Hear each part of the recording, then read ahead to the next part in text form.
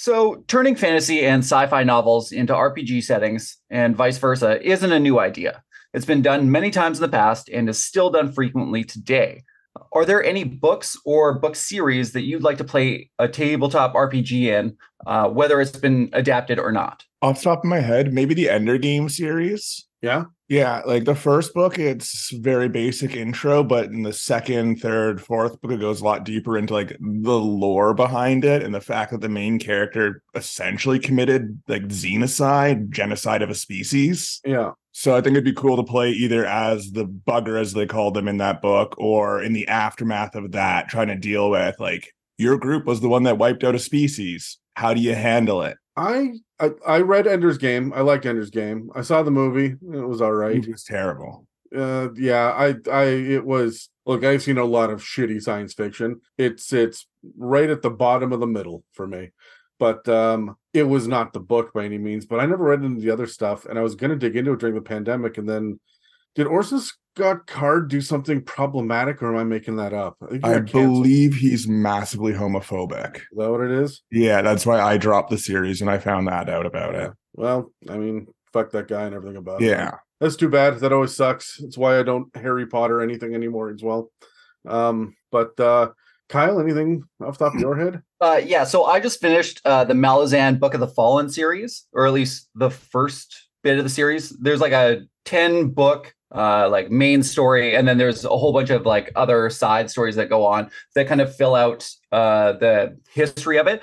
So it's written by two guys who are archaeologists and anthropologists. So it has like some of the deepest lore I have ever read, and it has some cool ass shit in it, like velociraptors with swords at the end of their hands that fly around on floating castles. Also Neanderthals that are undead, who basically like made themselves undead so that they can continue an eternal war with another one of like the original creator races. Like it's fucked. Like the whole book spans about like 300,000 years in terms of like history that goes on. That sounds fucking great. I'd be all, yeah. But it's not dry like a Silmarillion. No. It's really good. It's like top 3 fantasy series I have ever read. For me, I'm going to want to play in if I can be perfectly honest, it would be Firefly. I know they've got a board game and there might be a tabletop role-playing game, but I would play the shit out of Firefly. I know there's a really good Star Trek one out there that I'm moderately interested in as well, but it would be Firefly. Yeah, that'd be pretty good. Space Cowboys. Yeah, and everybody gets a job, and all the jobs are criminal based, and like you can be like the enforcer, or the mechanic, or the thief, or the like. It just sounds fun. Yeah, and no magic. Yeah, it's pretty simple. But I gotta ask, you dropped at the beginning, Kyle. You said it's top 3. What are your other 2 fantasy series? Oh man, the Dresden Files is gonna be one of them, and what's the other one? I don't know off the top of my head. I tried the Dresden Files. I got halfway through the first book and I found it so navel gazing and look at how important I am, and like the main character, he's just so fucking insufferable. Really? I couldn't handle him. I had to put it down because everything he said was just like, I want to punch you in the fucking, like, I went to high school with these guys. I was friends with nerds in high school. This guy was like the worst one in the circle of friends. Okay, so the first half of the first book is honestly the worst part of the whole series. It gets better from there. Like when I gave the book to Anthony, I literally said to him, you just have to get past the first half of the book and then it gets better. Right. And yeah, there is like a lot of navel gazing. I understand that. I also heard like, a little misogynistic. I would argue it's very male fantasy based, but I don't think that any of the female characters in the book are brought down to just their looks, right? Like there's a lot of strong female characters in it. And yeah, there's a lot of like beauty, but I don't know. It's not just the women that they do it to. Like they also talk about like these like perfect male vampires that like basically feed off of sex kind of thing. Is it just the lens that we're seeing it through then? Like this character? What do you mean specifically? Like, is a character just hyper focused on, because I mean it's from his point of view, right? Is it? Yeah. Would you say it's the character that's hyper focused on this shit, or is it the author? Author. Yeah. I Yeah. got halfway through the first encounter with fairies, and I'm like, I gotta put this shit down. Like, Yeah. I couldn't get back to it. But if it gets better, I might take another stab at it. I have Dave's copy of the first book, and it has been sitting in a pile of shit that I should probably give back to people. And so I might crack it open again when I get a sec. James, do you have a favorite like fantasy series, or when was the last time you read a book? Not a favorite in particular. I kind of just like any series that I can kind of turn my mind off and just read, or in my case, listen to. I usually do a bunch of audiobooks while I'm at work. Yeah. So something that I can like, it's interesting, intriguing enough, but not enough that it will take my full focus while I'm at work, but also interesting enough that it keeps me occupied at work. So anything that kind of fits that category, I'll read or listen to. Fair enough. I should really start listening to books. I spend enough time in the car. I should do that. Yeah, I find PDFs online and then just use text to speech to listen to books because sometimes paying for them is not worth my time. You know what? That's fair.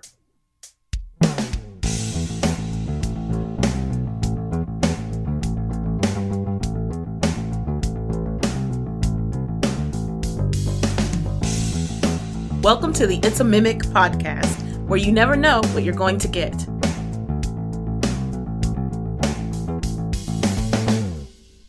Welcome to another It's a Mimic episode where we continue our conversation on lore in Dungeons & Dragons 5th edition. I'm Adam, and with me today are Kyle and James, and this episode is called Dragonlance, like a Soth to the flame.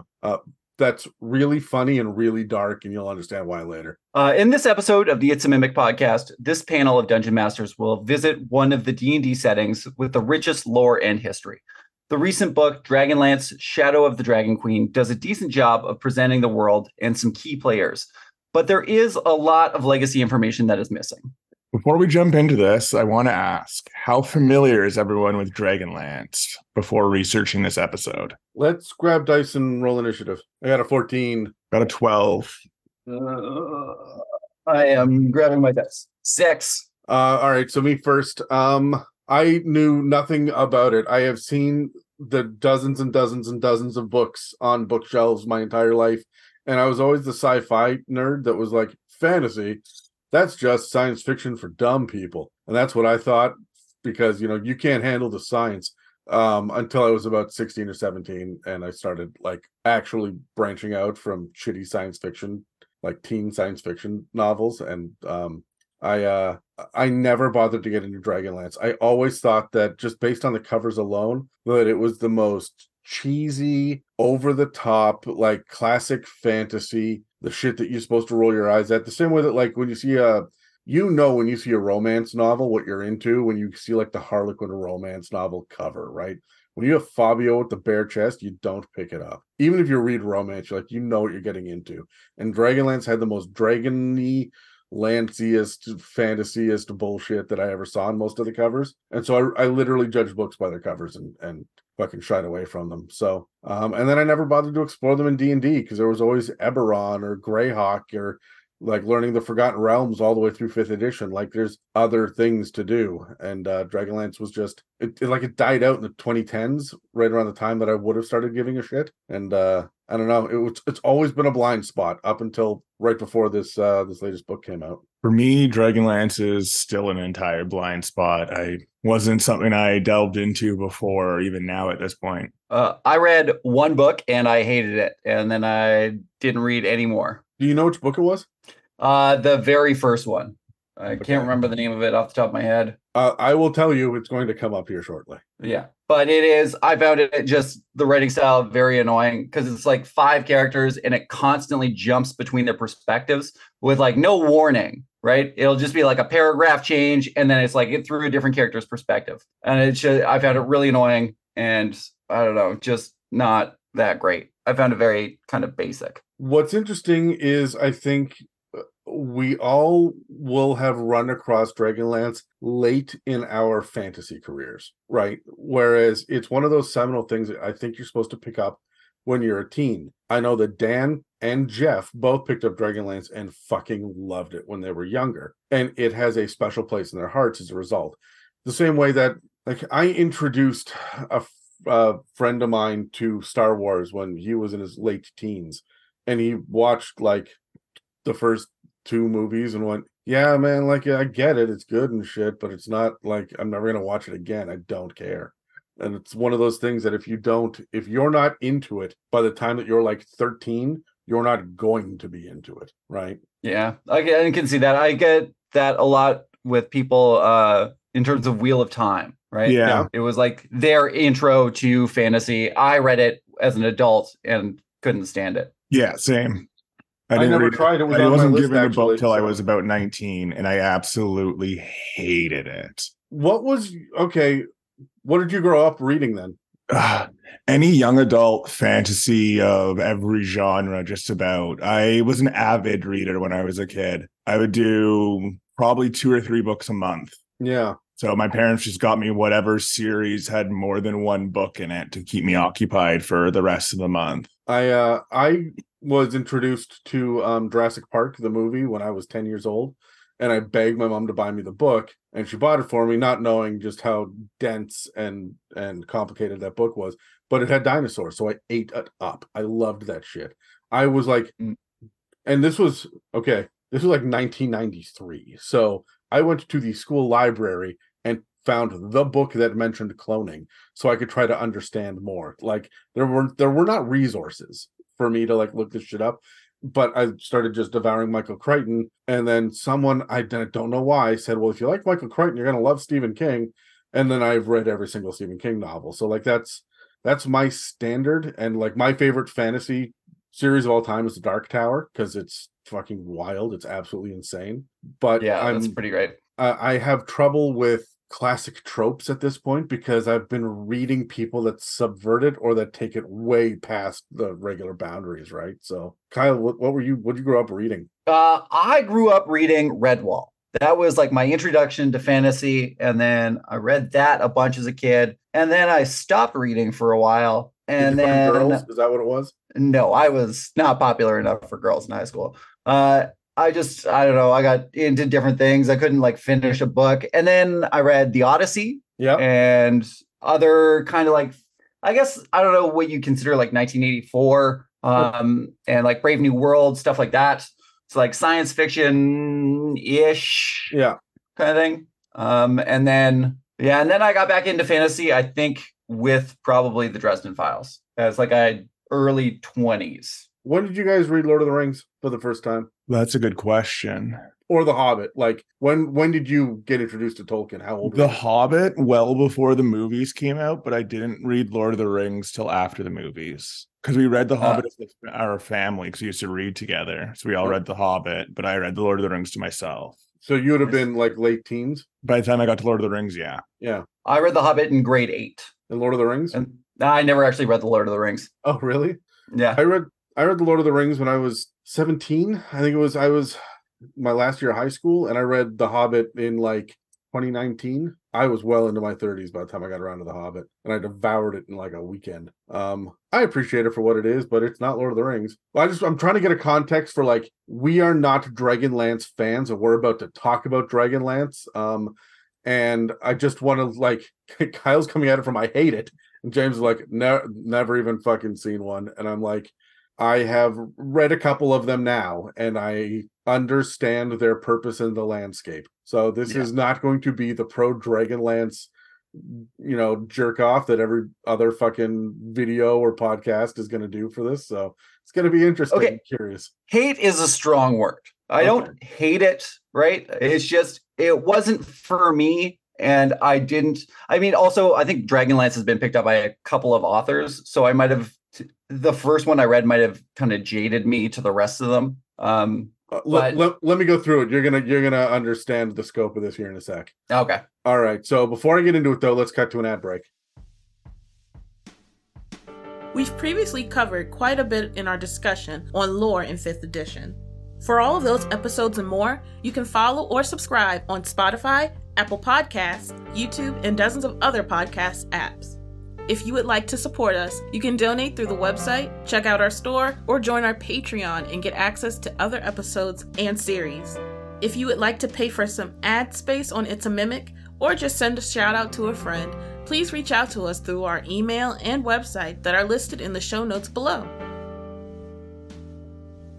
The rest of this week holds a couple of very interesting episodes that I don't feel anyone else on the internet is talking about. Of course, tomorrow, we return to Rokugan with Roman and Megan, and they start to get into more of the nitty-gritties of the daily life and what it means to be a samurai. But then on Thursday, in the campaign builder, we sit down and discuss an aspect of D&D that most DMs have flirted with, but not necessarily sat down to work through the intricacies of, and that is guerrilla warfare.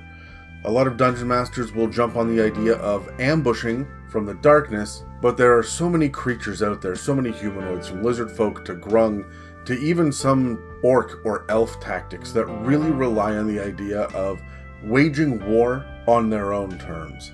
All patrons, Copper Wormling tier and above, will have the opportunity to listen to this episode and weigh in on our Patreon Discord. But before we get to any of that, let's get back to the episode. Okay, so the story goes, I'm going to talk about the publication and how it ties to D&D before we get into the actual campaign setting, because like I say, it's important to know the context of this, because there's a lot of evolution. There is a lot of lore in this, and it seems like it's super fucking dense, but it earns the lore just with the sheer number of publications.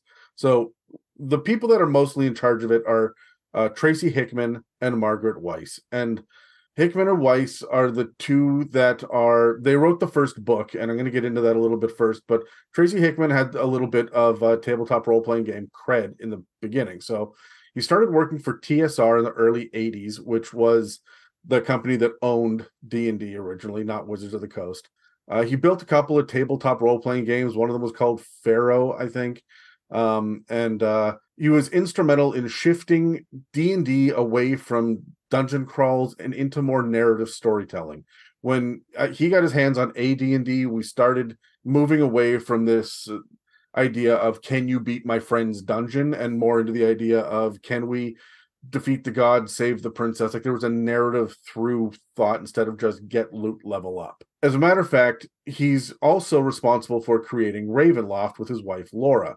And Laura Hickman is kind of in the background of a lot of his creative efforts as well. The two of them created Ravenloft. I believe the story goes, although I didn't research it for this episode because I am a fraud. I think the story goes with the two of them created a Halloween session for their friends of AD&D, and it was set in the Ravenloft setting, and then that became an annual tradition that they would come back and revisit this gothic horror setting for D&D. And then he started to write it down and took it to TSR, and they established the idea of Barovia and Ravenloft in general. So he's got a little bit of cred here. And there was one day back in the early to mid 80s where he was on a road trip, I believe, with his wife, and they started to develop the idea of a setting where dragons were actually fucking scary again, instead of just ridiculous monsters that sat in the belly of dungeons. And so that's when they created the idea for Dragonlance, and they kind of workshopped the world a little bit. He then wanted to take it in a different direction, so he pitched the idea of writing a trilogy of novels, but he had no experience. He's not an author. And Kyle, this is where your dislike comes into play. Like, this guy was not an author. However, he had a lot of storytelling experience. He was introduced then to Margaret Weiss, and the two of them sat down and wrote Dragons of Autumn Twilight, which is the first novel set in Dragonlance, and part one of the trilogy known as The Chronicles. As of now, there have been roughly 160 Dragonlance novels, not including D&D books and gaming material. For a number of years in the 90s and early 2000s, they were releasing a new novel every month. But it's not just them doing it. There are dozens and dozens and dozens released through the 80s, 90s, and aughts, but it really fell off in the last decade. There's only been 4 published since 2010, and there's only 2 more planned right now. Margaret Weiss is attached to only 34 of the titles. 9 of the projects were done without Tracy Hickman even. So Hickman has only done 25, and that includes the 2 that are going to come out. Like, he's only attached to less than a sixth of this overall, because this was a a intellectual property that was opened up to have many people come in and have input. The Star Wars Expanded Universe was like that as well, right? Where just any author could come in, pick a point in time, and write some stories in this point of time. There was kind of a general overall agreement, and there were like editors in chief and stuff to make sure you weren't killing off Luke Skywalker, but like there was really a lot of room for independent and different authors to come in and tell their own stories in the setting. And you're going to kind of feel that when we get to the lore portion of this episode. There are also a number of collections of short stories and anthologies and all sorts of young adult fiction in this setting as well, some of which is also written by Weiss and Hickman. And that brings the total to over 190 different published books that are just a narrative, like novels and collections of tales. And all of the novels that Weiss and Hickman have done are really the pinnacles of the tentpoles. They all get limited edition hardcover releases, but not every one of the Dragonlance books does, right? According to Wikipedia, Weiss and Hickman have been on bestseller lists over 20 times, and over 22 million books of theirs have been sold. So it may not be for you, Kyle, but it's for a lot of people. Right? Oh yeah, no, I have no doubt, and I'm not trying to like shit on what people like, right? We all have different interests. Everything what attracts us to a story is different for everybody, right? And you have to imagine that the writing style and the different narrative tropes and the different timelines, because there's a couple thousand years or people are telling stories across, right? So like there will be trilogies that Weiss and Hickman never touch, right? With characters that they've never heard of and that have fan followings. And so we also have to remember that this was fantasy in the 80s and 90s. And that puts it in the era of high fantasy with familiar tropes. Things that we recognize now as being boring and mundane were established back then. And we're going to get that a lot in the Dragonlance setting, right? Because you have knights on horsebacks carrying lances, fighting fire-breathing dragons. That is a big part of what Dragonlance is. The setting has also been featured in video games and comics, and it's even been mentioned a couple of tracks by a couple of European metal bands. Like it's got quite a reach to it. And of course, there's an animated direct-to-DVD movie starring the voices of Lucy Lawless and Kiefer Sutherland, among other celebrities. So it's a pretty decent intellectual property, or at least it was for a while. It's been around in D&D since its first AD&D adventure module in 1984. It got its first campaign setting book in 87, and it flirted briefly with using cards as part of D&D in 1996, where you would like flip cards at certain points and different events would happen. And I don't remember this at all, but I get the impression that it was like how they would handle things like mass combat, because there's a lot of wars in Dragonlance. There was an updated version of Dragonlance for 3.5 in 2003. I remember there were a handful of at least magazines and a couple of books. It was skipped in 4th edition altogether and is obviously one of the later publications in 5th edition. It is so far down the list now that it came out after Eberron, Ravnica, Theros, Ravenloft, and Strixhaven campaign settings. It beat the much maligned Spelljammer release and the currently anticipated Planescape campaign setting, but its release has been one that people have been side-eyeing since it was announced. In 5th edition, it has been paired with the premium board game Warriors of Krynn. Krynn is spelled Krynn. That is the world of Dragonlance. So the pair has carried an incredibly hefty price tag. I ended up getting it for Christmas right after it came out, but it was over $200 Canadian. I checked the price tag afterwards, and like it's intense. The board game itself is pretty fun. It doesn't feel like D&D, but I can see how it can be used as a tool to enhance the campaign setting. I'm not sure I would play it outside of that, though. It just doesn't have the flavor to it. Months after the game was released, separately from the campaign setting book, and like for the first few months of its life, you couldn't buy the board game without buying this deluxe package for $200.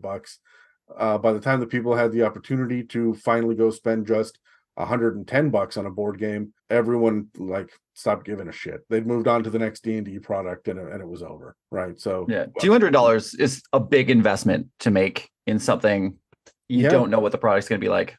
Yeah, and that's just it. Is Wizards doesn't have a great track record for board games. They release a lot of board games that are D&D flavored, but they're not like, hey guys, do you want to come over and play another round of this awesome fucking pastime? Like it's not what it is. I'd rather just play D&D, and most people would. If you can get 3 or 4 people together to play a board game, play D&D, right? The diehard fans still hold the campaign setting close to their hearts, and a lot of people I've spoken to actually discovered Dragonlance before D&D and weren't aware that it was actually a part of D&D until much later. But the franchise is clearly dying out in popularity, and whether you blame the varying quality of products, Amazon killing brick-and-mortar bookstore chains, Weiss and Hickman's legal issues because they tried to sue Wizards of the Coast in 2020 over an alleged $10 million worth of breach of contract nonsense that has since been dropped without being settled, so nobody knows what that was about. But maybe you blame the fact that classic fantasy has evolved since the 80s and 90s, which is why I expect, Kyle, that it's not your cup of tea. It's not mine either, if I can be honest. But regardless, Dragonlance seems to be quietly just trucking along, doing its own thing, abandoned by everyone except the diehardest of fans and the original 2 authors, and a vocal minority in the D&D sphere online. So that's kind of the background. Let's grab dice. I want to ask you guys a couple of questions. 16. Oh, 19. We're last with a 14. That's impressive, guys. Kyle, how much fantasy do you read? Like percentage of the shit that you read, how much of it is fantasy? Oh, 75% probably. Yeah. James? I would say 75 to 80% between Western and Eastern fantasy. Oh yeah, you do a lot of anime and Yeah, anime light novels. I've recently got a lot into Eastern fantasy, like cultivation, sex, and all that. Okay. Was that sect SEC? SECT, I think. Yeah, okay. All right. Just had to be clear. You never know with anime. No. Fair. At this point, I read very little fantasy. I read a lot of science fiction and horror. I need to be engaged in cerebrally, or I need my heart to try to burst out of its chest. So, Kyle, what's your take on D&D history of novels? Like, are you curious of getting back into it and reading shit, or would you rather just move forward with the campaign settings and dig into the gameplay side? I mean, it's really daunting to look at a huge list of novels and go like, and you have to ask yourself, a lot of the time they're like interconnected too, right? Yeah. So you have to ask yourself, like, where do I want to pick this up? And am I really willing to do that? Right. I mean, I've tried some of them, right? But it's just, it feels like too big of a universe to jump in midway. I do really like reading Warhammer novels, even though I've never played Warhammer, but it hits a lot of the things that I look for in fantasy. Now, this is the erotic Warhammer novels that you're reading, I'm assuming? I mean 30% of what he reads. Yeah. When you look at Warhammer, I mean, there is a bit of eroticism to it, right? When one of the chaos gods is the god of pleasure. But yeah, I don't know. It's daunting, right? Like that's the thing about Dragonlance 2, right? I picked up one because I got a recommendation from somebody and I tried it, didn't work. And I'm just not willing to devote myself to to trying to sift out the good ones out of the other 190 of them. I agree. Like this is why I have trouble. I got about halfway through Doctor Who. I finished off the 11th Doctor, got halfway through the 12th, and we're coming up on 14 now. And I'm like, I don't have fucking hours in the day for this shit, man. Like I liked it, but there's a lot of shit in and among the peaks. Like the valleys are deep, but the peaks are high. And I'm not sure I'm willing to go through that. It's why I can't recommend Star Trek to people. There's a lot of shit out there, hundreds of episodes. So good, and I love it so much.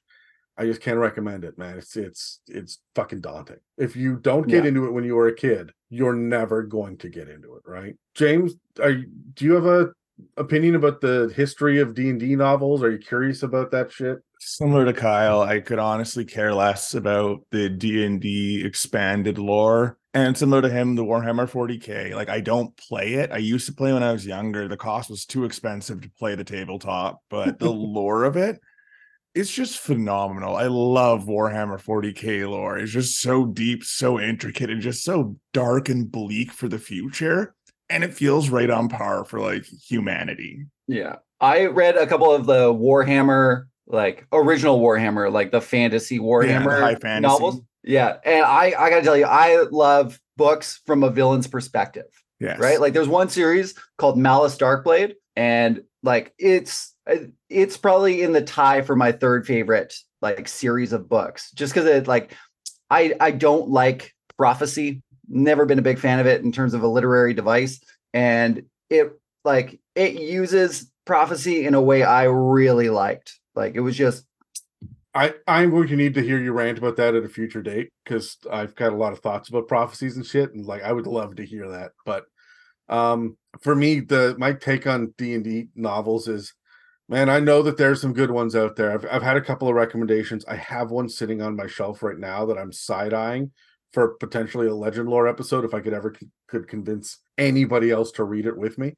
But like again, that's a big fucking ask, right? Like I can't assume that D&D novels are good. I can only assume that they scratch the itch for D&D fans, right? Or a specific kind of flavor of fan. I've never heard just an average reader out there in the world say, yeah, I just happened to stumble upon this Dungeons and Dragons. It's like nobody reads a Star Trek book unless they're a Star Trek nerd. No one reads a Star Wars book unless they're a Star Wars nerd, right? yeah. So, Kyle, do you find it hard to follow a fandom when it jumps media platforms? Does it turn you off when that happens? Like going from books to movies kind of thing.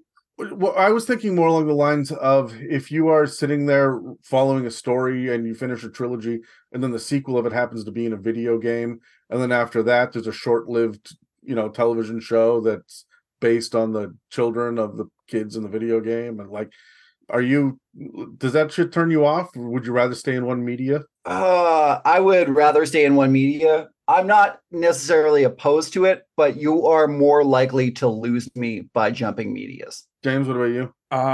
For the most part, I'm against it unless each individual story, so from the movie to the book to the video game, can be its own encapsulated story without having knowledge of the others. Yeah. So if you know the others, awesome. You know an expanded world, but if you don't, oh well, that kind of thing. Mm-hmm. Yeah, that's a good point. I have trouble. I'm not interested in your remake in a different medium. A lot of the times, like, look, again, I'm a comic book nerd as well. I have seen every Marvel movie and most of the shows, and I have seen every DC movie and most of the shows. I'm currently working through Harley Quinn, which is actually a weird little guilty pleasure. I like it. Yeah, it's fucking good. But there's a lot of shit that just should not have been made for movies or television. I won't watch the CW nonsense for the fucking Legends of Tomorrow and Flash and Arrow and Supergirl, and like people love it and they swear by it. That's not how I consume that style or that genre. So it really matters to me kind of how I'm consuming it as well as what the story is. Are you guys part of any fandom that seems to have died off in popularity? Not that I'm aware of. I'm not really involved in any sort of like fandom. Okay, I guess my point is, have you ever been excited about intellectual property and you're like, yeah, I got to this super late and now nobody I know has read this. There's no one for me to talk to. There's no online community. There's no outlet for me to be a black nerd. sheep amongst my friends from media I consume anyways, so I would never notice if I'm early, late, sideways to the matter. Is that just because of all the anime, James? No, half my friends are anime nerds, so like that's the one thing we have in common. If anything, I'm running behind on them knowingly on what's come out. Yeah, I gotta say this. I guess the Malazan Book of the Fallen thing. I don't know anybody else who's read it, and I would like to have a discussion with somebody, but Yeah. So I'm just trying to encourage people to read it, but it is big. Like each of the books is over 1,000 pages, and there's 10 just in the original series. You should buy a bunch of the first book and just give it out to your friends. Oh man, I have done that before. That's how you got Dave into the Dresden Files, isn't it? Yep. That's like the only way you'll get me to read a book or a show you recommend. Like if you want me to watch a show, send me a link to the show. I'll probably watch it. You tell me to watch it, I'll never watch it. You hand me the physical copy of the book or a PDF to it I can listen to, I'll probably consume it. Otherwise, I'm not going out of my way to get it. I'm sorry. You get guilted into it that way. Yeah, like it's in my hands. I have to do it.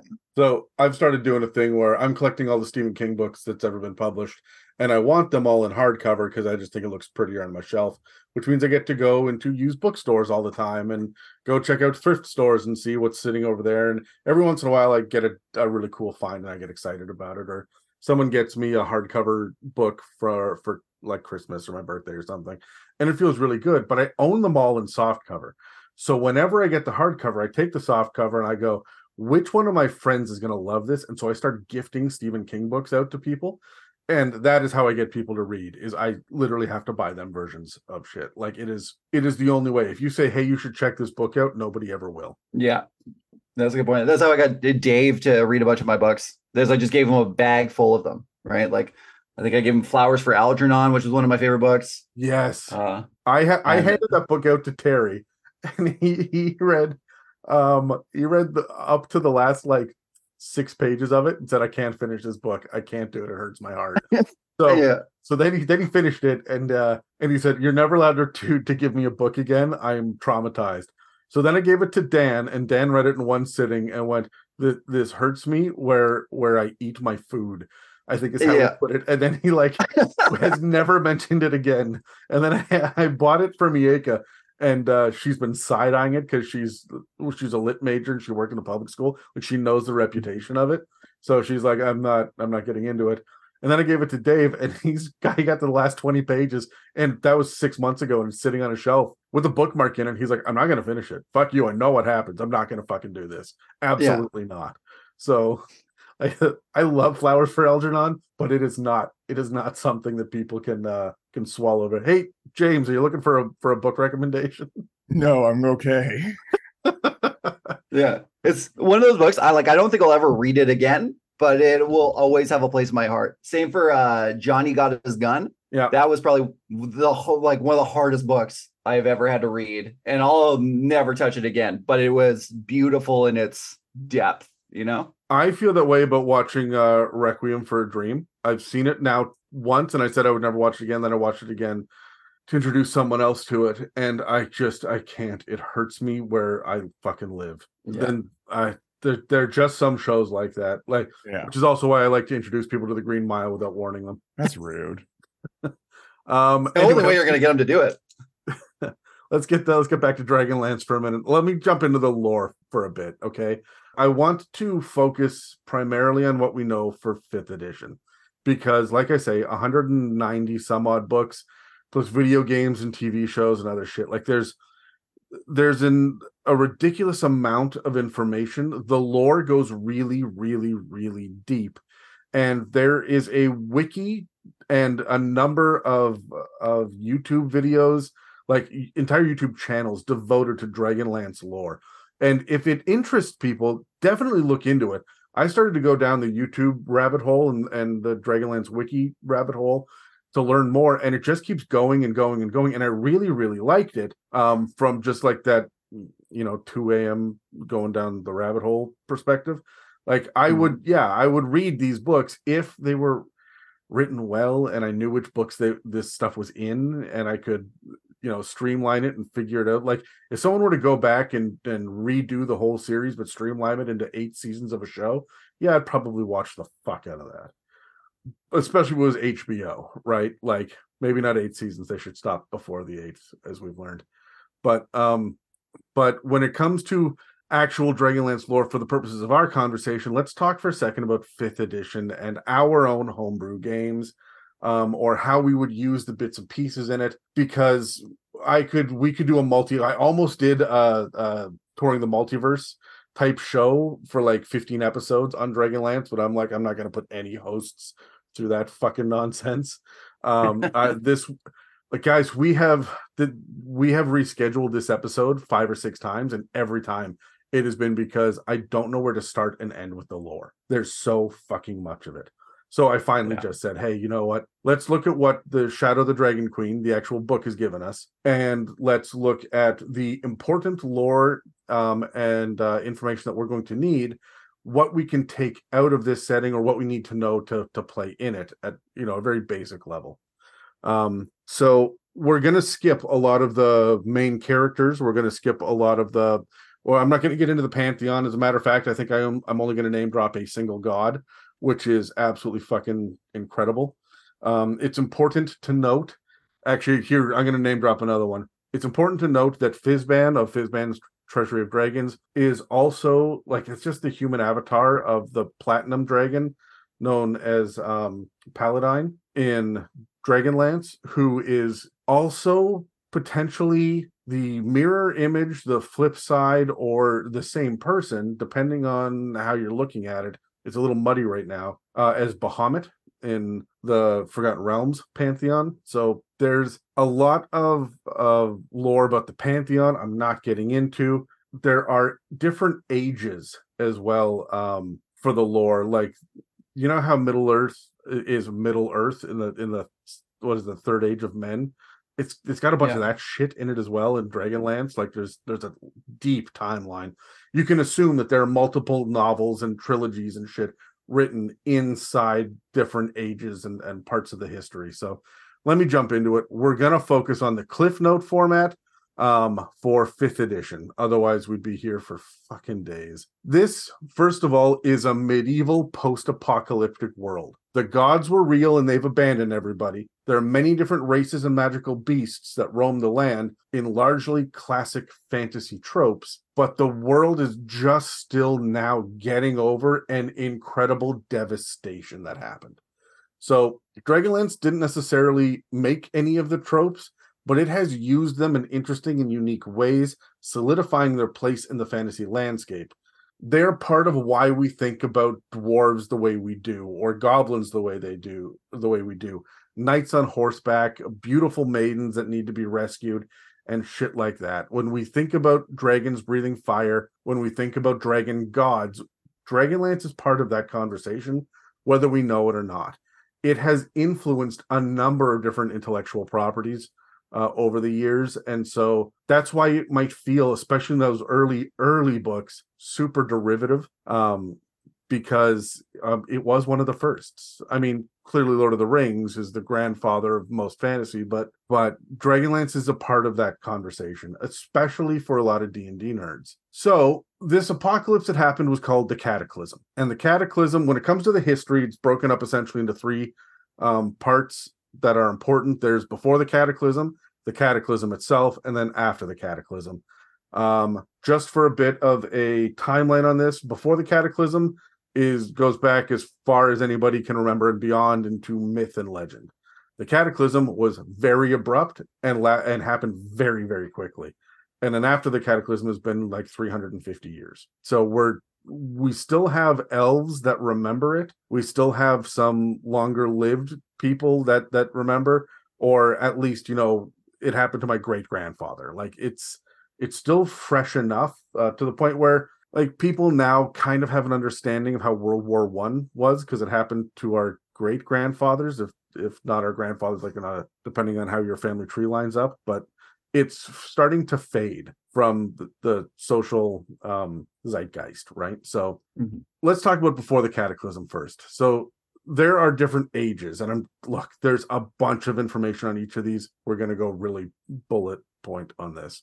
The first one is called the Age of Starbirth. It's mostly lost to myth and legend about the origins of the world. It's the beginning of the world, Kryn, and it's about the progenitor gods and the different pantheons and the great heroes that rose up. Think about if the way that people talk about Hercules, right, and the Greek gods, except these gods actually exist in Dragonlance. So then there's the Age of Dreams, which is when history truly begins, and some of the bigger and more important organizations, settlements, bloodlines, and philosophies take root.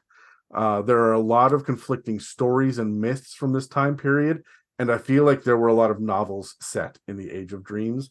There are a number of wars that take place in this time period, and a lot of the conflicting stories, I think, is just because there were so many fucking novels being released at once. Then there was the Third Dragon War, which saw Takesis, and I'm going to talk about Takesis in half a second here, and her chromatic dragons get banished from Kryn. Takesis, the same way that Fizban and Paladine are Bahamut, Takesis is Tiamat. But it's like super ramped up Tiamat. Tiamat in D&D is a gargantuan creature that is just like a really, really big, like ancient great worm with 5 heads that has godlike powers. Takesis could step on a city. When you see the art in the actual 5th edition book, Takesis looms over and blots out the sun above an entire city itself. So, like with towers and shit, Takesis is fucking huge. Apparently, the metallic dragons shortly thereafter left Krynn as well, but some of the gods are still mucking about in the background at this point. So all of the dragons left, and more on that in a second. And so began the Age of Might, when human civilizations rose and flourished and took hold of the land. Again, standard stereotypical fantasy trope nonsense, right? The gods have taken a step back, the dragons have faded in memory, and humans are rising now. However, they did it a little bit differently because humans created this. They took a town called Istar, and it spread over the entire continent of Ansalon, and they became very powerful. And they did it with a series of what are called king priests. And this is much like pharaohs, right? However, this created the perfect recipe for corruption and evil in the name of good. So the idea here is that they would create more laws and restrict more people in more of a police state kind of feel as time went on. When humans got too powerful, they started to abuse it and corruption happened, but it was always in the name of good. To give you an idea of how bad this is what launches and sets off the cataclysm, because the last king priest in history attempted to achieve godhood and rule all of Krynn because he was the best one in his eyes for the job. This only took place after a millennia of humans ruling. So yeah, humans suck. Then the cataclysm hit. So some of the gods showed up and smacked the mortals back into their place with an apocalypse. The cataclysm had 13 warnings, and it's your standard plague shit like trees wept with blood, fires raged in unnatural ways, blah, blah, blah plagues, right? But the king priest didn't care, and so all of Krynn was punished, as gods punish all mortals for one fucking up. The continent of Ansalon was flooded with a new ocean known as the Blood Sea, cutting off eastern Ansalon from the rest of the continent. So imagine a new ocean suddenly appearing in the middle of North America or Europe or Asia, and you will understand the consequences and resulting destruction as coastlines shift, port cities are suddenly nowhere near the oceans, other cities are completely underground, or underwater rather, and then on top of it all, when the cataclysm hit, the god priest, I believe it was a god priest, summoned a mountain on fire and dropped it on the continent as well. So like massive apocalypse happens here. You know what happened when the gods finished punishing the mortals? They just fucking left. All 21 of them. They just said, nope, sorry bitches. Now that we have spanked you, it's time to leave. Sit here and think, well, that'll teach them. Right? Sounds like and standard god practice, though. Oh, absolutely. And that's what I mean. Like, these are not unfamiliar tropes, but they're done in interesting ways. When you kind of get the when you step back and see the whole overview and you get the whole story at a glance, it is done differently. And I believe that the novels get into the like minutia, into the details of who was there when this shit happened and why. All 21 of these gods fucked off. So now it's been over 300 years since that happened, and we're calling that period of time the time of darkness. So there was a cataclysm, and then after the cataclysm is the time of darkness, due to all the chaos and suffering. Everybody's lives were uprooted. So let me get into a couple specifics here. There's the Knights of Solamnia, and you're going to hear that name a lot. And they were the bright and gleaming hope of humanity that was involved in Istar, which was this city that grew to become like a continent for the humans. They sided with Istar, and they were these big beacons of virtue and hope. But their big thing is all about loyalty, and they had sided with the king priests because they were supposed to be doing good things. And then the last one tried to do his god shit, and despite their best attempts to be good guys, they couldn't stop them because their allegiances were pulled in. Do we break our oaths of loyalty? So now no one really trusts them because they were allied with a psychopath when Armageddon showed up, right? So they chose their oaths over the good of the people. There are still elves and dwarves, but they've become reclusive, standard fantasy shit. Disease and famine run rampant, and hobgoblins and ogres are becoming a bigger and more consistent threat. There are not a whole lot of monsters like gnolls and manticores and shit. Some of that stuff is kind of in the background, but it's like, in Greek mythology, like the harpies are on that island and Medusa is over there, and it's very specific. They're not just like societies of monsters or roaming bands of giants and shit. That's kind of how Dragonlance is as well. So people now, the time of darkness is coming to an end, and people are trying to rebuild and connect. The civilized world is starting to slowly recover. And despite the fact that the gods have abandoned their worshippers, and now cults and zealots are desperate to fill the power vacuum where the gods used to be, there's actually some stability and people are starting to hope again. So where does that leave us? We are just out of the time of darkness and most things look good, but the world is fraught with danger still beyond the borders of civilization, and those borders are still shaky at best. But every adventure needs a conflict, right? So, I mean, we've got the campaign setting for Dragonlance is not a campaign setting book the way that Ravenloft and Ravnica and Eberron were. It's more of an adventure path. By the way, here's a little bit of information you'd know at the beginning, which sucks. I wish we got a full campaign setting book because a lot of this shit is pretty cool. So the bad guy in Shadow the Dragon Queen is, surprise, surprise, the Dragon Queen. Takesis is back again. She has 5 armies, each based on a color of dragons, of course. But her minions have done something really fucked up. So here's a cool piece of lore. Before the metallic dragons had left, the chromatics stole a fuck ton of the metallic dragon eggs, and they kind of held them hostage. And the chromatics have promised to keep their hostages safe as long as the metallics fuck off and stay out of the next dragon war. So the metallics agreed. But as soon as they left, the chromatics started to fuck with the eggs.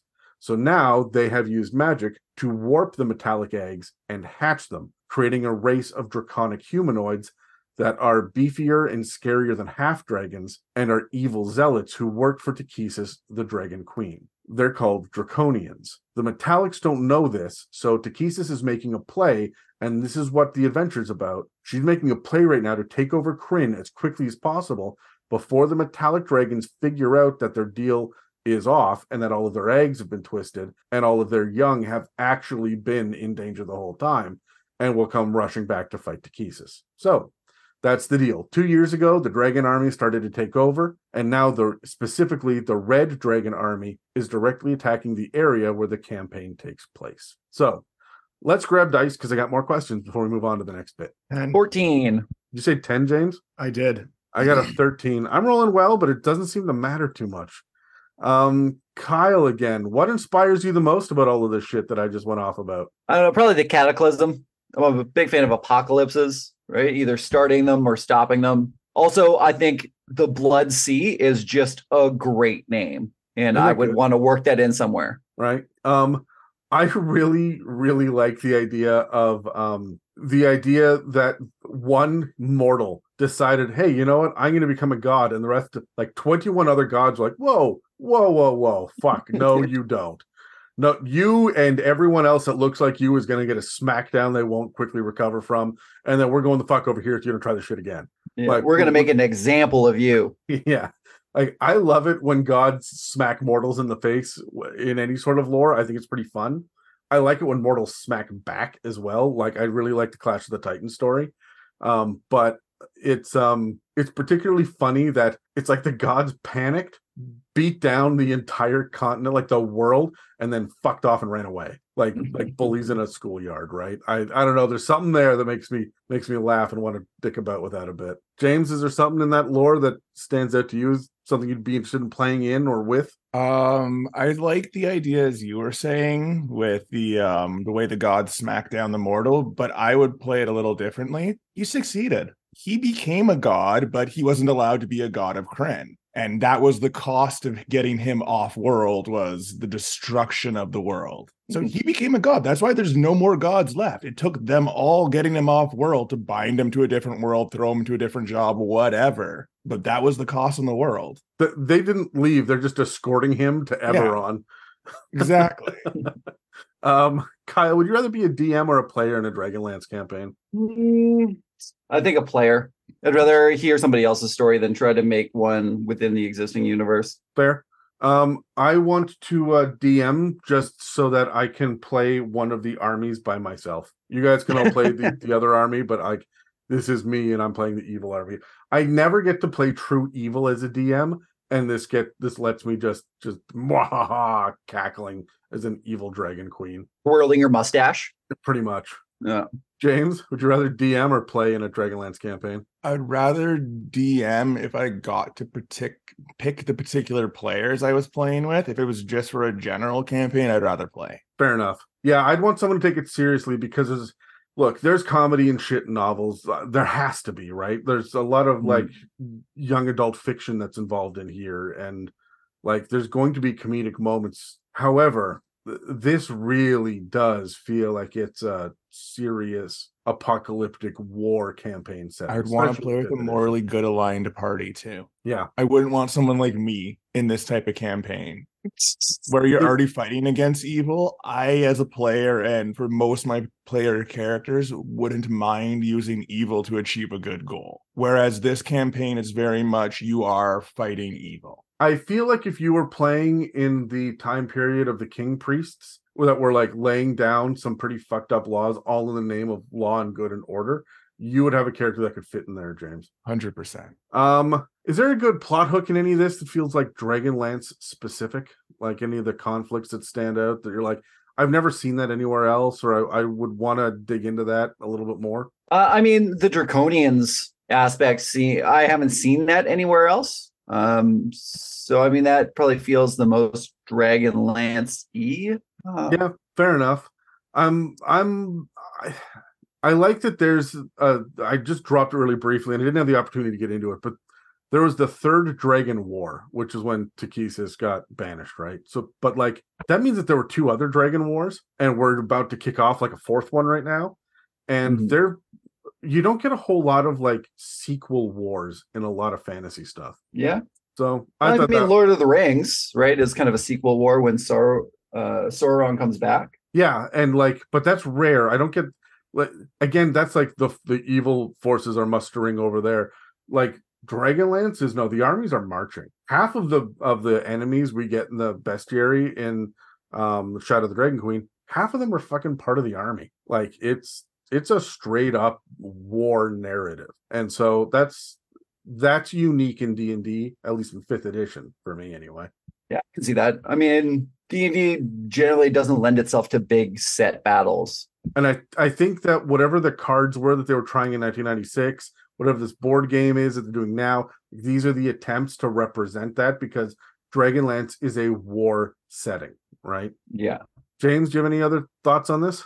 For me, I would also do the Dragonoids, but I would make it a moral question for the players. About halfway through the campaign, once they're kind of set in who they are as characters, set in their ways of fighting the evil of the Red Dragon army, give them a chance to wipe out all the Dragonoids at once. Bring that moral dilemma onto the players that at this moment, you can cast this one spell through this one scroll that the chromatic dragons won't know it was you, so they'll still attack the red dragons, but you now have the choice. Are you wiping out a species? Are you killing every single one of them essentially in cold blood because they've done nothing to you personally yet?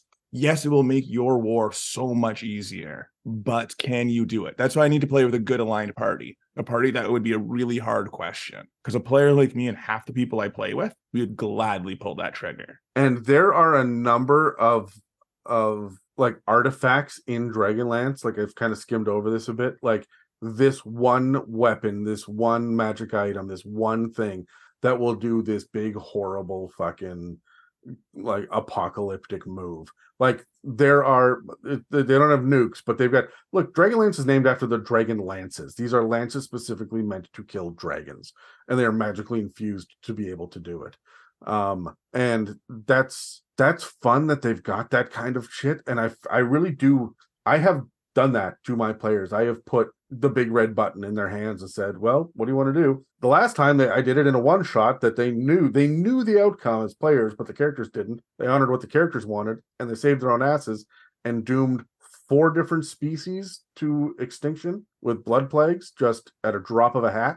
And that like had huge ramifications inside, like in my own world. And they were fucking horrified. one of the, because I have a list of all of the playable races, and every time that one of these instances comes up, one of the playable races gets crossed out, essentially, right? They cough up blood, and every single one of them starts spewing blood and fall over dead.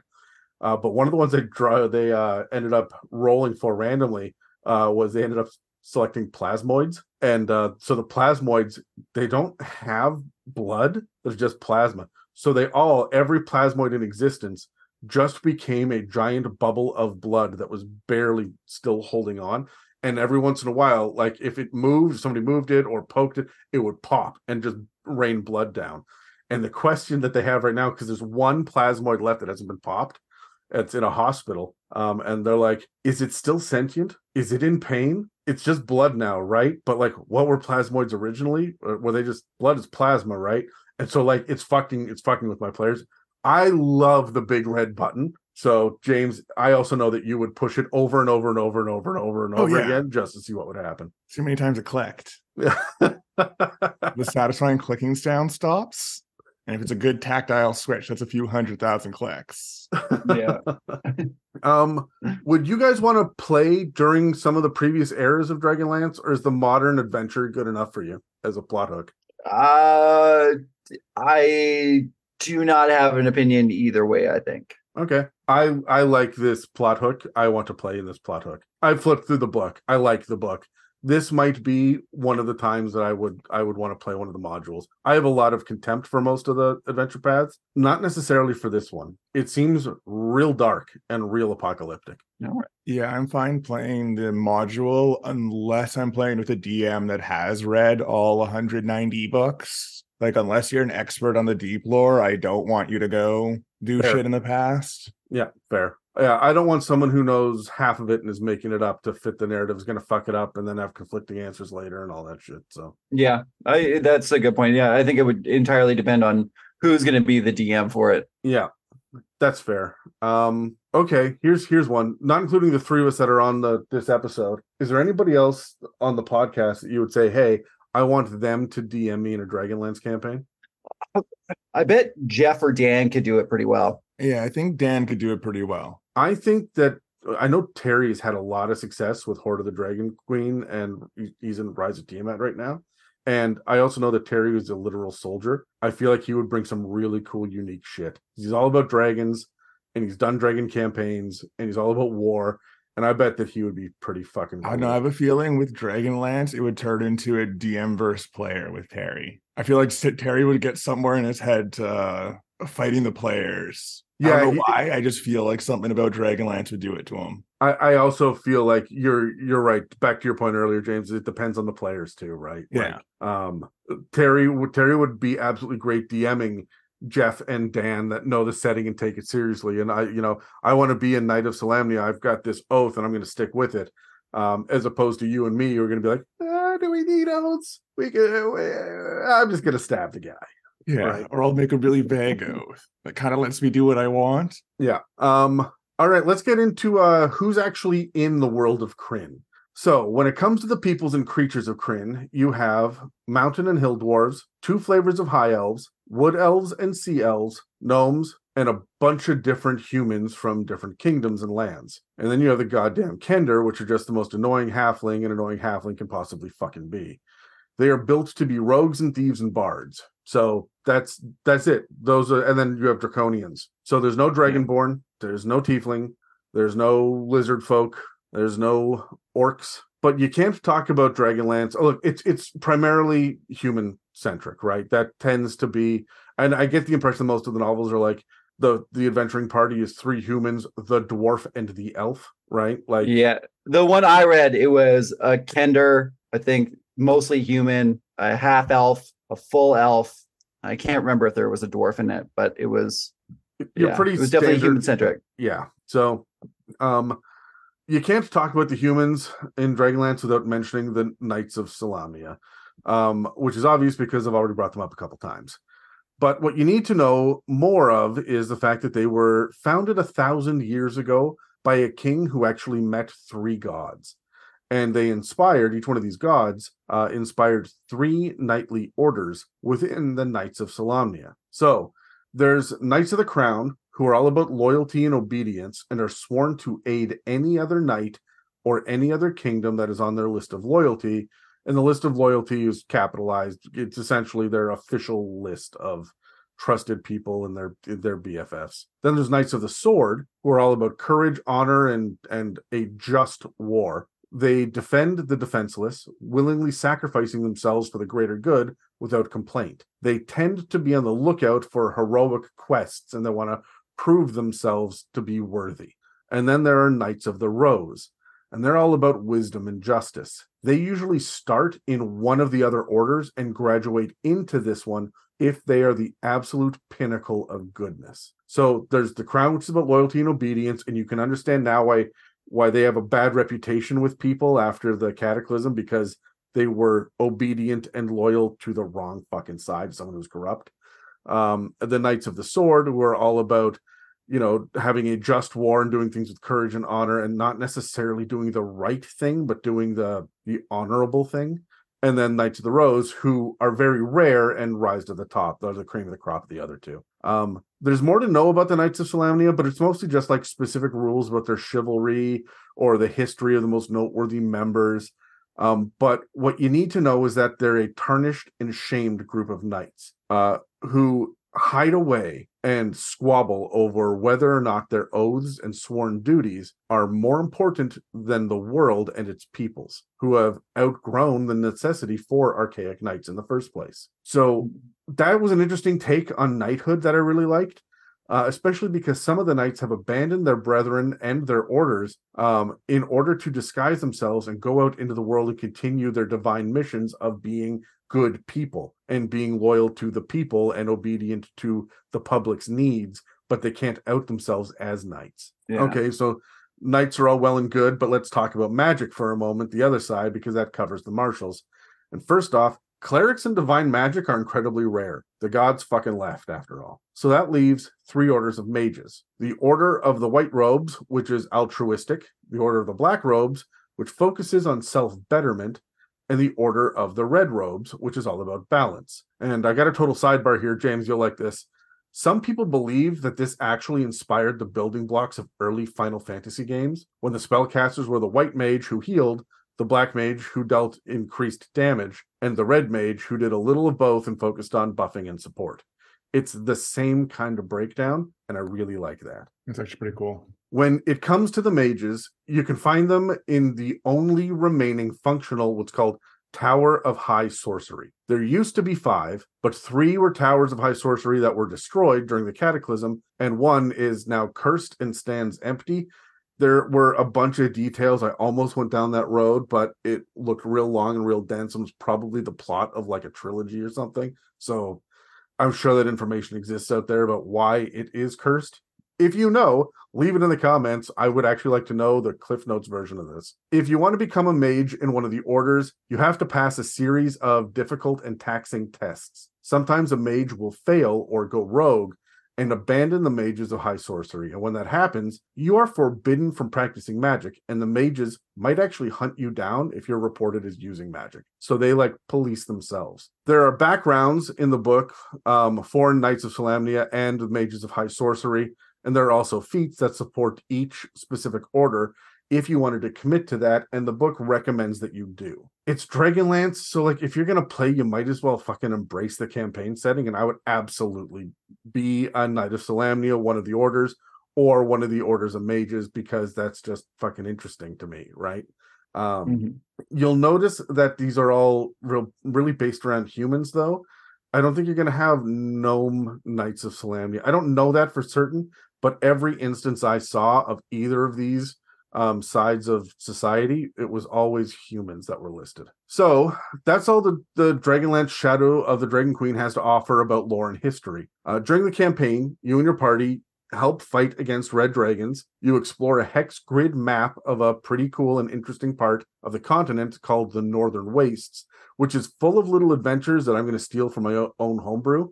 And you even defend a castle against a siege and encounter a flying fortress. The name of the game here is War. Unlike any other adventure in 5th edition, And in between parts of the game, you are encouraged to take a break and play Warriors of Krynn, where you can get involved in other battles and affect the course of history before returning to D&D. You're essentially doing all of the battles that are happening in the background of the story, and while you may or may not impact who wins or who loses, you'll impact the conditions that people are winning and losing. That's a pretty cool little tie-in. Yeah, and it's not necessary either, right? Yeah. It's just I would want to play. I would want to do the whole thing just to get the whole feel of it.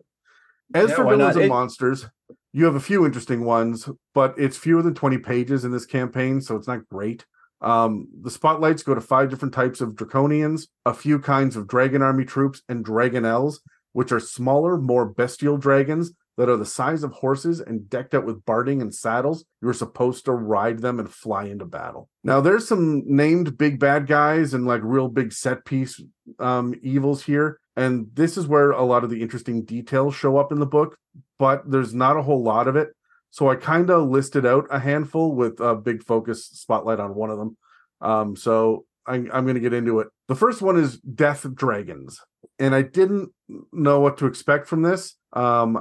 I really like them, but they seem to be Dragonlance focused. So these are skeletal dragons or skeletal dragons, as we learned about recently in the Undead series. That Don't like that. No, you didn't like that? No. These are dragons that rise from the dead, burning forever with flames of the cataclysm that killed them. So like the cataclysm flames are purple, and these are black, like dragon skeletons wreathed in purple flames that are coming off of their bones and wings. That's pretty badass. There are 2 kinds, and I thought that they would be based on like the age, the way that all other dragons are in 5th edition or in most of D&D anyway, but they're not. There's greater ones and lesser ones, and the difference being that the greater ones retain their personality and some of the abilities they had during life, and the lesser ones are just shadows of their former selves. So you can have a greater wormling and a lesser ancient, right? The idea here, though, is that they're all pretty big and powerful, and the greater ones are a CR 14 and the lesser ones are a CR 10. One of the NPCs that's worth pointing out. Sorry, Kyle, what? Sorry, does it specify why one of them would retain certain abilities or memories of before the cataclysm or not? I didn't find it in the blurb, but I did just do a quick skim because I know that's going to be covered in a future episode that does a deep dive into the death dragons, and I didn't want to get into it too much. I will say that there's obviously an answer for it, but that answer is probably fleshed out in the novels. I'm sure you can find that info online. Reading. Fucking reading, or as James likes to do, having the text of speech. You don't need your eyeballs to read anymore. It's 2023. And then there is one of the NPCs that I really like, the Consuldi Fire Eyes, she's called. She's one of Takesis's most fervent followers. To prove her faith, she once plucked out her left eye and put in a gem of seeing that glows red whenever she uses magic. I love that detail, but you know what? Her stat block doesn't include magic, so what the fuck? She is on a religious mission to invade the Kalaman region in the name of her dragon goddess, and she's a CR 11, so like pretty powerful, pretty nasty. I'm gonna totally bungle this name here. Lohazet, I think is how you pronounce it. He's a human from the Order of the Black Robes. He's weirdly obsessed with the past. Empires in ruin and extinct creatures are his passions, and he's teamed up with the Red Dragon Army in order to find a hidden city that's lost in the wastes. Spoiler alert, you are also looking for that at one point in the campaign as well. So at some point you go directly toe-to-toe with this guy. His modus operandi is a particularly potent set of toxins and poisons, and he does all sorts of really nasty, fucked up things to you when you get infected by these. He is a CR 12, and I believe you run into him at a much lower level. Then there is Lord Soth. And Lord Soth, I'm going to leave Lord Soth to the end because he's my favorite fucking thing. So after Lord Soth, or I guess before him, will be Red Ruin. Do you guys know about the Red Baron in World War One? Yeah, the German fighter pilot. Yes, I know of him. Well, Red Ruin is like the Red Baron, but instead of being a man that terrorized the skies above Europe, Red Ruin is an unknown woman who rides a red dragonelle and terrorizes the skies above Krynn. Did she She also almost get never shot removes down her by a helmet. Canadian? Sorry?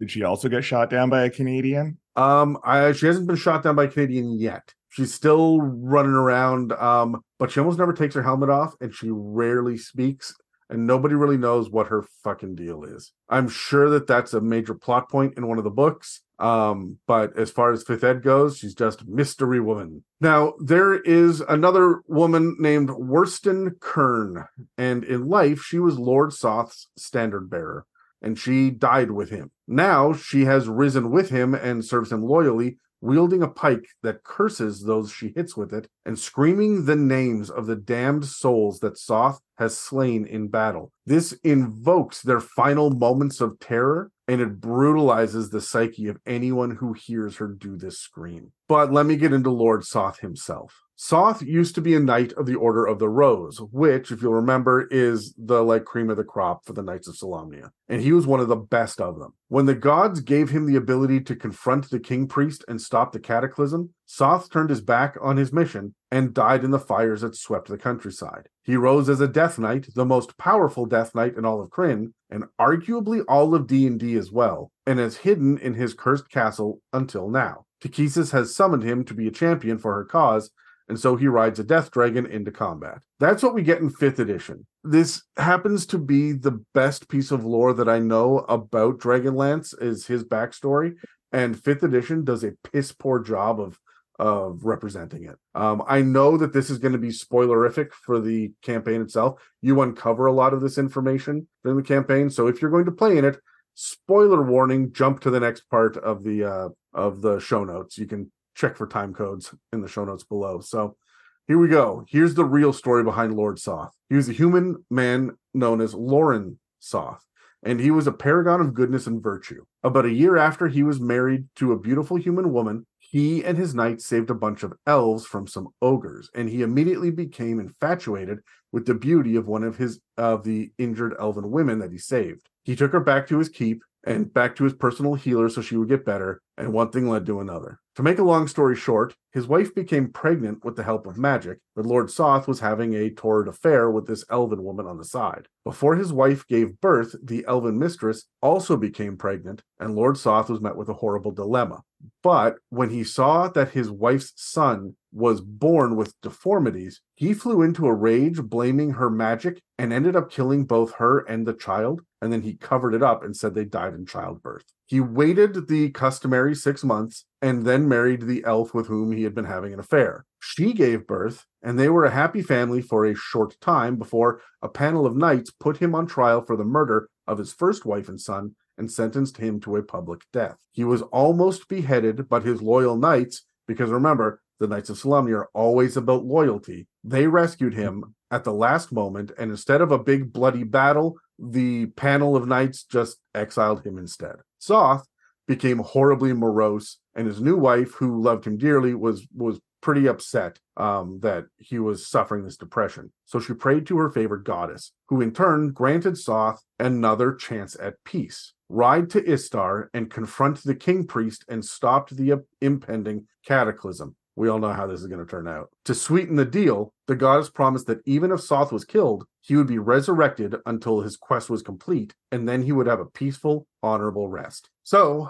off he went. But for reasons I couldn't find, during his journey, he came across the same group of elves that he had saved before. And they met him briefly and told him that his second wife had cheated on him. I don't know why they told him this. I didn't read the novel, and no sources I could find online talked about their motivations, but it was clear to the reader that they're lying. He became enraged, turned back from his quest so he could confront his wife, and therefore doomed all of Krynn. He confronted his wife with accusations based on these lies, but as she tried to calm him down, the cataclysm hit. The world erupted in flames so hot they melted stone, and the castle shook. A chandelier fell on his new bride and new son, and as she was trapped and burning alive, she held out her baby for Soth to save. But in his pride and anger, he refused. The baby burned to death in the arms of its mother, and with her last ounces of strength, Soth's second wife cursed the exiled knight, saying he will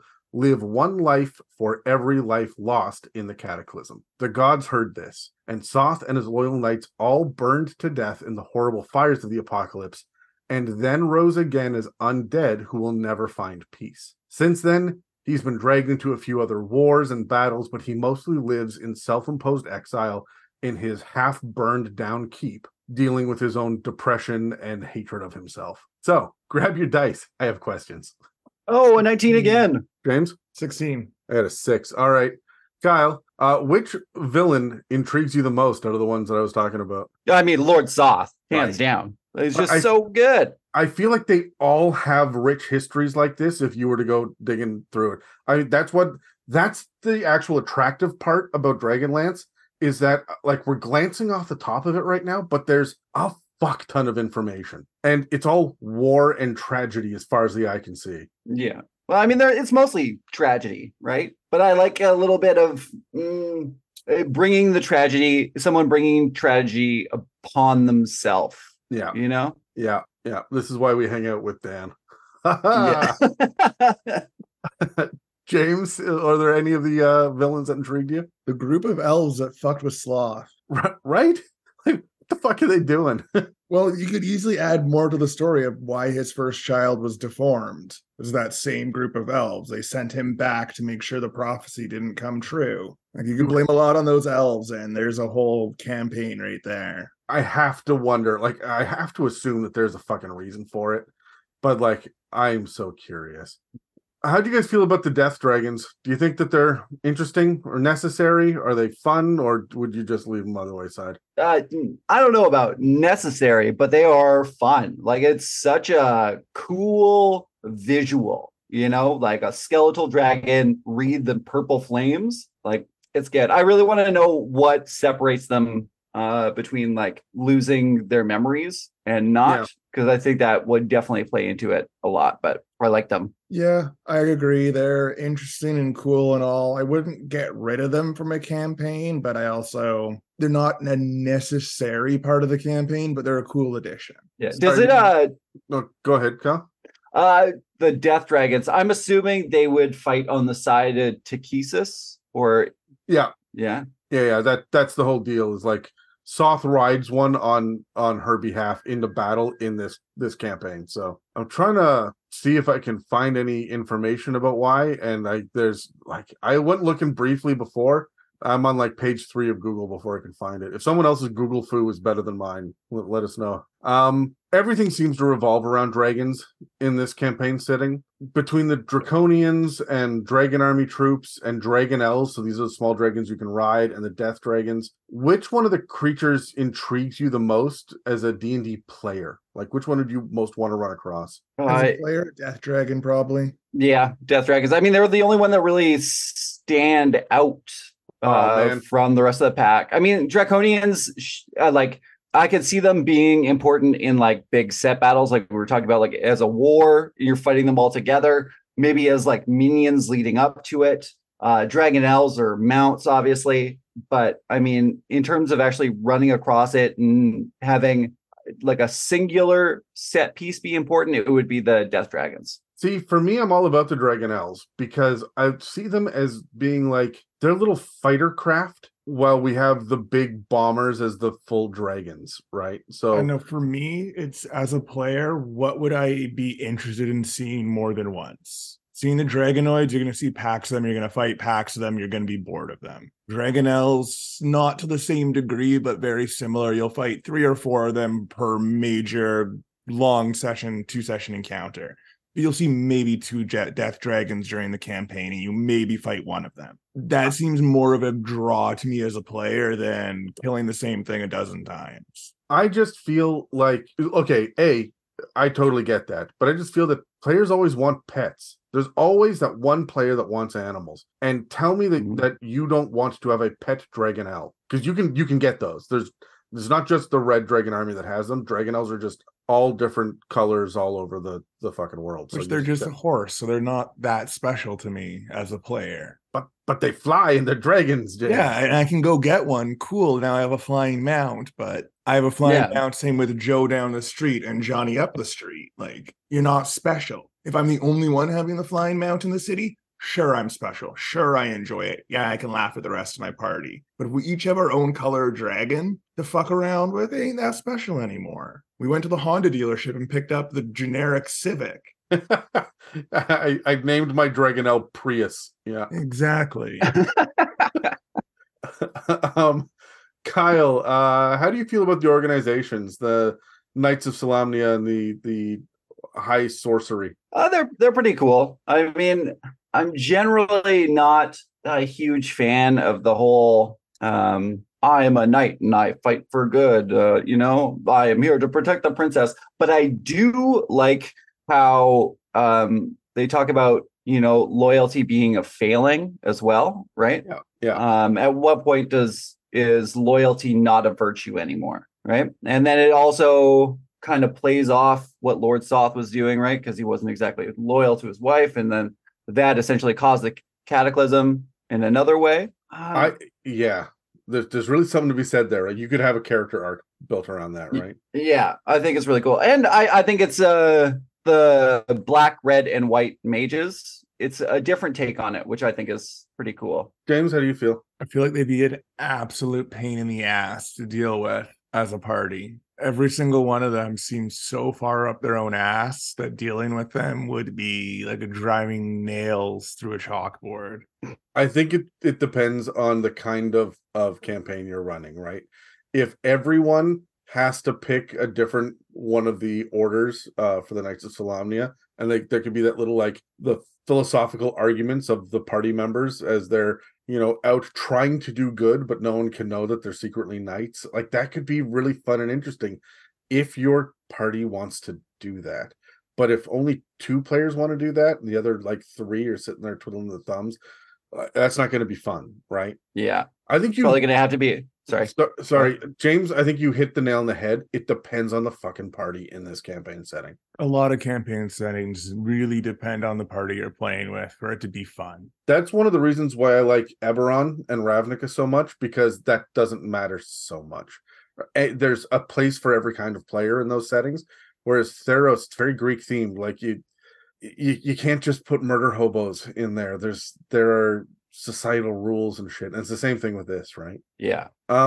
So there are definitely some challenges. I'm gonna just really quickly, to wrap this episode up, discuss the challenges that we're running into here. Is the idea of some deep lore that may or may not come to the surface, that not every player is necessarily going to get or appreciate, or that not every DM is going to honor appropriately. There's clearly some additional session 0 level topics that need to be had here, because we're dealing with war and a lot of trauma that comes with war, and the concept of refugees and abandoning cities and things as well. That's got to be a hot fucking topic, especially in Europe recently. Where are these refugees going? That's politically loaded. You can't just drop that into a campaign. You might end up with the arguments at the table. The size and concept of the scope of doing a war that is not just skirmishes on the side of the road or in the royal chambers or in a deep dungeon. These are thousands of individuals marching to their deaths, and also you're really handcuffed to a specific location, right? There's not a whole lot of Feywild shit going on in Dragonlance. You're not going to be able to go to the elemental planes. You're not doing Ravenloft or jumping over to the Shadowfell for a handful of episodes. You're here in the war and you don't get to walk away from it, right? And I know from my party in the last campaign that I ran, they were essentially at war for months, and they said at the end of it, that was a fucking grind. We need something a little bit lighter in the future. They loved it, but it was definitely, you need a comedy in between the tragedies sometimes, right? And so I don't feel like there's a whole lot of that in Dragonlance, not the way that it's set up, especially not this campaign setting. Let's roll dice one final time. 5. I also got a 5. All right, Kyle, roll off. Oh, another 19. Well, between the two of us, we rolled a 20. So, James, you first. I listed a while back all the different races, the elves and dwarves, gnomes and kender and humans. Which one do you think you'd miss the most in a Dragonlance campaign? Not that I would personally miss it, but one that I feel is missing from the campaign are drow. Yeah, The world's gone to cataclysm. How are there not drow? fair. It says right in the 5th edition book, and this is a cop-out because 5e is just doing this in all of their campaign settings and shit now, is just because it's not listed here doesn't mean that you can't have them, but they're just going to be super, super rare. Don't fucking do that. Don't leave the door open a crack. Open it all the way or close it. Stop fucking around with these half measures. Kyle, do you have a race that you'd miss most in Dragonlance? I don't know, maybe lizard folk, just because I like the lizard folk. In the same Right. vein, the one that I thought was really, really obvious is we're missing fucking kobolds, guys. Like, Yeah. we got all this dragon shit. There's no kobold servants and minions and your fuckery. And that's also how I add some comedy, right? I mean, it seems like the Draconians are supposed to be kind of kobolds, just a little. No, they're like super dragonborn. They are big, beefy, like, and smart, and like they're metallic dragons, but bipeds and evil, right? So yeah, I guess they're not supposed to exist though. Like they are. Oh, they're abominations. Yeah. So I mean, like there is no real kobolds because I guess the dragons are supposed to be these, angelic kind of figures, right? Larger than life. Yeah. James, do you see any other challenges that I didn't mention that you think DMs and players might face with this setting? I don't know, just world setting things. Kind of depends how your DM plays it too. Like eavesdropping in this type of setting would be very prevalent, and you're trying to hide, especially if you're trying to be knights, you're trying to hide that identity. That's something I would bring up with a DM on session 0. So if we're walking around town talking, do we need to tell you beforehand we are being quiet, or are you going to assume no one's going to overhear us? That's actually a really good point. When you're at war, concepts of like divination and scrying was really going to fuck up the entire thing. Yeah. Kyle, are there any other challenges you can think of? No, actually, I think James made an excellent point. Yeah, is if you are going to play a night, if you are going to play a party of all knights, right? How are you going to deal with the public perception of it? Yeah, I can't think of anything else other than that. I guess my big thing is like you don't have healers in the party, right? If there's no clerics and there's not like, how are you shoehorning a bard in? Like you could do it, but it is really set up to be mages and paladins and fighters and stuff. So like getting a druid or a cleric in here with divine magic feels a little odd, right? Like I really do feel like if you're playing in Dragonlance, you have to play in Dragonlance, because if you want to be you could be a tiefling druid if you wanted, but that really doesn't fit the campaign setting, and you probably shouldn't fucking do that, right? Not if you're gonna play this, you should play it right. Do you know what I mean? Otherwise, you're not getting the experience. Yeah, I guess you're just gonna have to make up for it somewhere else, right? Like that's basically what I had to do when we were playing Candlekeep, because we all rolled for our party classes. Yeah, and it was warlock, sorcerer, wizard, rogue. Oof. Yeah. So I just had to keep throwing healing potions at them. No kidding. That is the squishiest party that ever squished. Oh man, it was brutal. James, how do you feel about the blurring of Tiamat and Takesis and Bahamut and Paladine? Do you care at all? Would you rather keep them separate? No, I have no cares. It doesn't make much difference to me. We do it in our own religions and on Earth, like Greek and Roman. So Zeus and Jupiter, they're the same guy, but different. Yeah. So I see no issue with it. Gives them a different power set, makes them a bit stronger, gives them a new flavor, but they're the same person. Kyle, do you care at all? I mean, I think it adds a little bit of truthfulness to it, right? Like legends change, gods are reinventing themselves, especially when they leave and then come back. Like, are gods really static throughout time? I think it asks some interesting questions. So I like it. It does make it a little tough because I mean there is a future episode where we talk about the dragon gods, and I got to tell you, it gets confusing when you start digging in through the lores. Because I mean, but that happens after 190 books, right? There's going to be confusing, conflicting information throughout things. So I'll also ask, like, depending on your perspective of looking at these gods, right? Two people might be looking at the same god, but they might be seeing it differently. I also, if I can be honest, it's 2023 when we're recording this. we live in the fucking age of the multiverse where it is in every goddamn story. If we're not time traveling back to fix the issue, then we are hopping through the multiverse and fighting alternate versions of ourselves, right? That's in most media that we see. So this shit doesn't bother me. I think it's an easy enough concept for modern audiences to get their brain around. And if it's confusing, at this point, I have my own headcanon about what is actually important in the Batman mythos. And let me tell you, him having a fucking son with Ra's al Ghul's daughter is not in my fucking headcanon. And it's been around for like, God, over 15 years now. But like, nah, I'm the homie don't play that. I'm not doing that shit. So, James, would you plane jump after the end of Shadow the Dragon Queen, or would you stay in Dragonlance? Does the setting have enough of a draw for you outside of the campaign setting? Heavily dependent on DM. Fair. What would your DM knows DM the need to do? lore, in order then to keep sure, you- I'll stay in the world. But if they don't, there's no point. Okay, Kyle. I'm not going to plane shift it. If I'm going to play Dragonlance, it's going to be a Dragonlance game, and we either stick with that campaign and then it ends, and then we go to something else, or we just have something else. Because no, it's too much. I think that there's enough darkness and tragedy in this world to keep exploring and finding more shit to do after.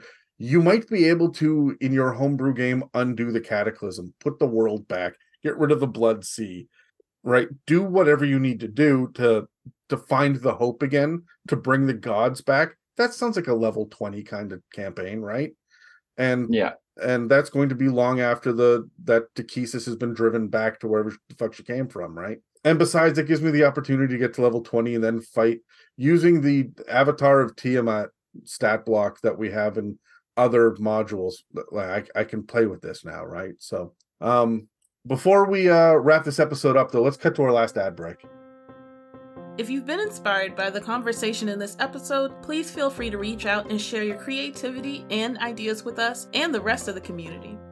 You can reach us on Facebook and Instagram or on our subreddit r/itsAmimic.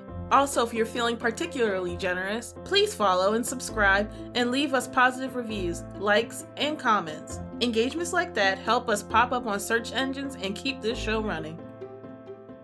Any final thoughts or inspirations? I would want to play in this. I don't think I want to DM this. I love what I've learned about it. I think that it can get really, really deep. I don't want to be responsible for running a war game. Yeah. I don't know how 5th edition is really going to handle that without opting to bring in mini games. And that's kind of my complaint about D&D, in the first place. But it's just not good at everything. It's not a good dating simulator, despite the best efforts of my fucking players. And it's not a good war simulator, right? Like it's got its time and place, and I'm curious to see how people handle this version of D&D with the board game involved and a very clear beginning, middle, and end with mass combat in it. Like you go from battle to battle to battle in this. It's interesting. I don't hate this, and I feel like Dragonlance was the right setting to play with this in. You guys have anything else you'd like to say before we wrap up? Yeah, I mean, honestly, there are some things out of it that I like and that I would steal for DMing my own game. But it just, as a whole, it doesn't quite grab me as a D&D game. I think if you put it in another kind of format, it could work a lot better.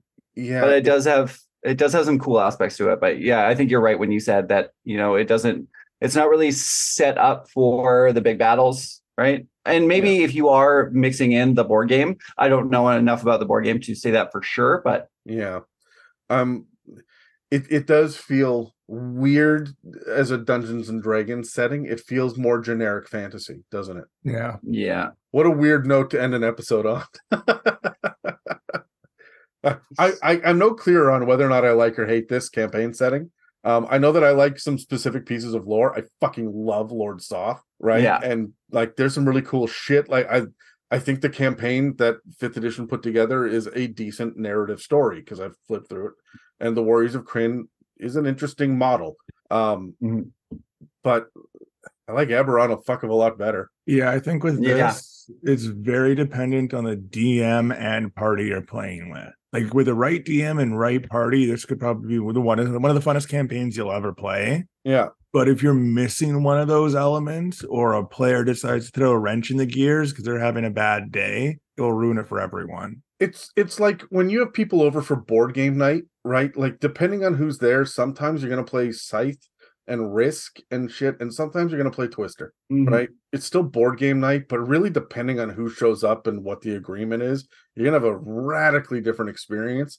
And this feels like a radically different experience than standard Forgotten Realms fantasy D&D. Yeah. Okay. You know what? That's an excellent point. You know what? My issue with it is it doesn't feel like there's any sort of middle ground, right? There's you pick one side or the other, and that's it. There isn't a lot of what's the word I'm looking for? Variety. Yeah, right. In terms of sides, right? Like it feels very black and white, like it's good and evil, right? Yeah. And some people fucking love that, right? There's a place for that in narrative storytelling, right? Absolutely. And this is a good example of it. But that's not why I play D&D. I mean, that is why James plays D&D, but he just plays the evil side of it. So most of the time, the rest of the party doesn't know.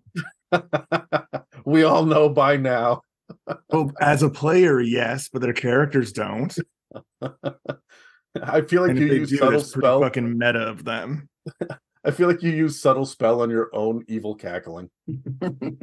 So that's all for this discussion on Dragonlance in 5th edition. Make sure that you subscribe or follow and check back regularly to see what inspirations and insights we'll have for you in the future. Next week, we'll be looking way, way, way up at some of the largest enemies in all of 5th edition. Thank you for listening to another episode of the It's a Mimic podcast. If you'd like to support us, we have a donate button on our website, www.itsamimic.com, a store with some It's a Mimic merch, and a Patreon. This episode and others can also be found on Spotify, Apple Podcasts, YouTube. I recently discovered we're on iHeartRadio as well, and most other podcast apps. Thanks again for listening to It's a Mimic, where you never know what you're gonna get. This has been an It's a Mimic production. Please check the show notes for this episode to see links, time codes, and credits. And don't forget to reach out and share your own inspirations.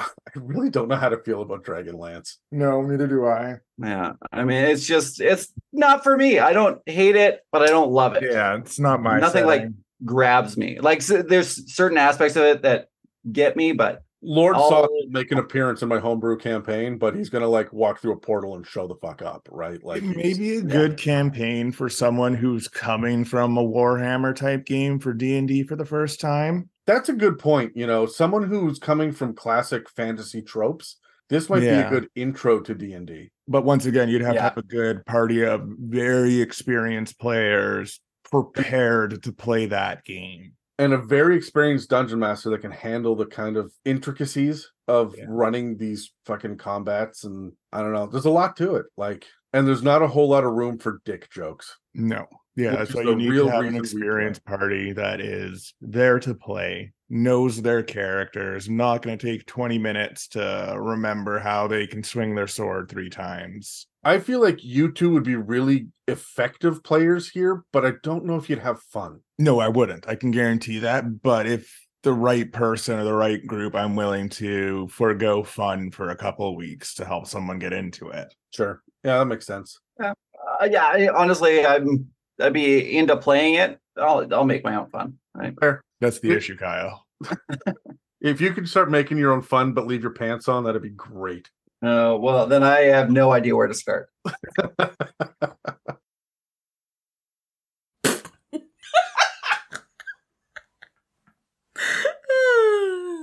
That's so ugly.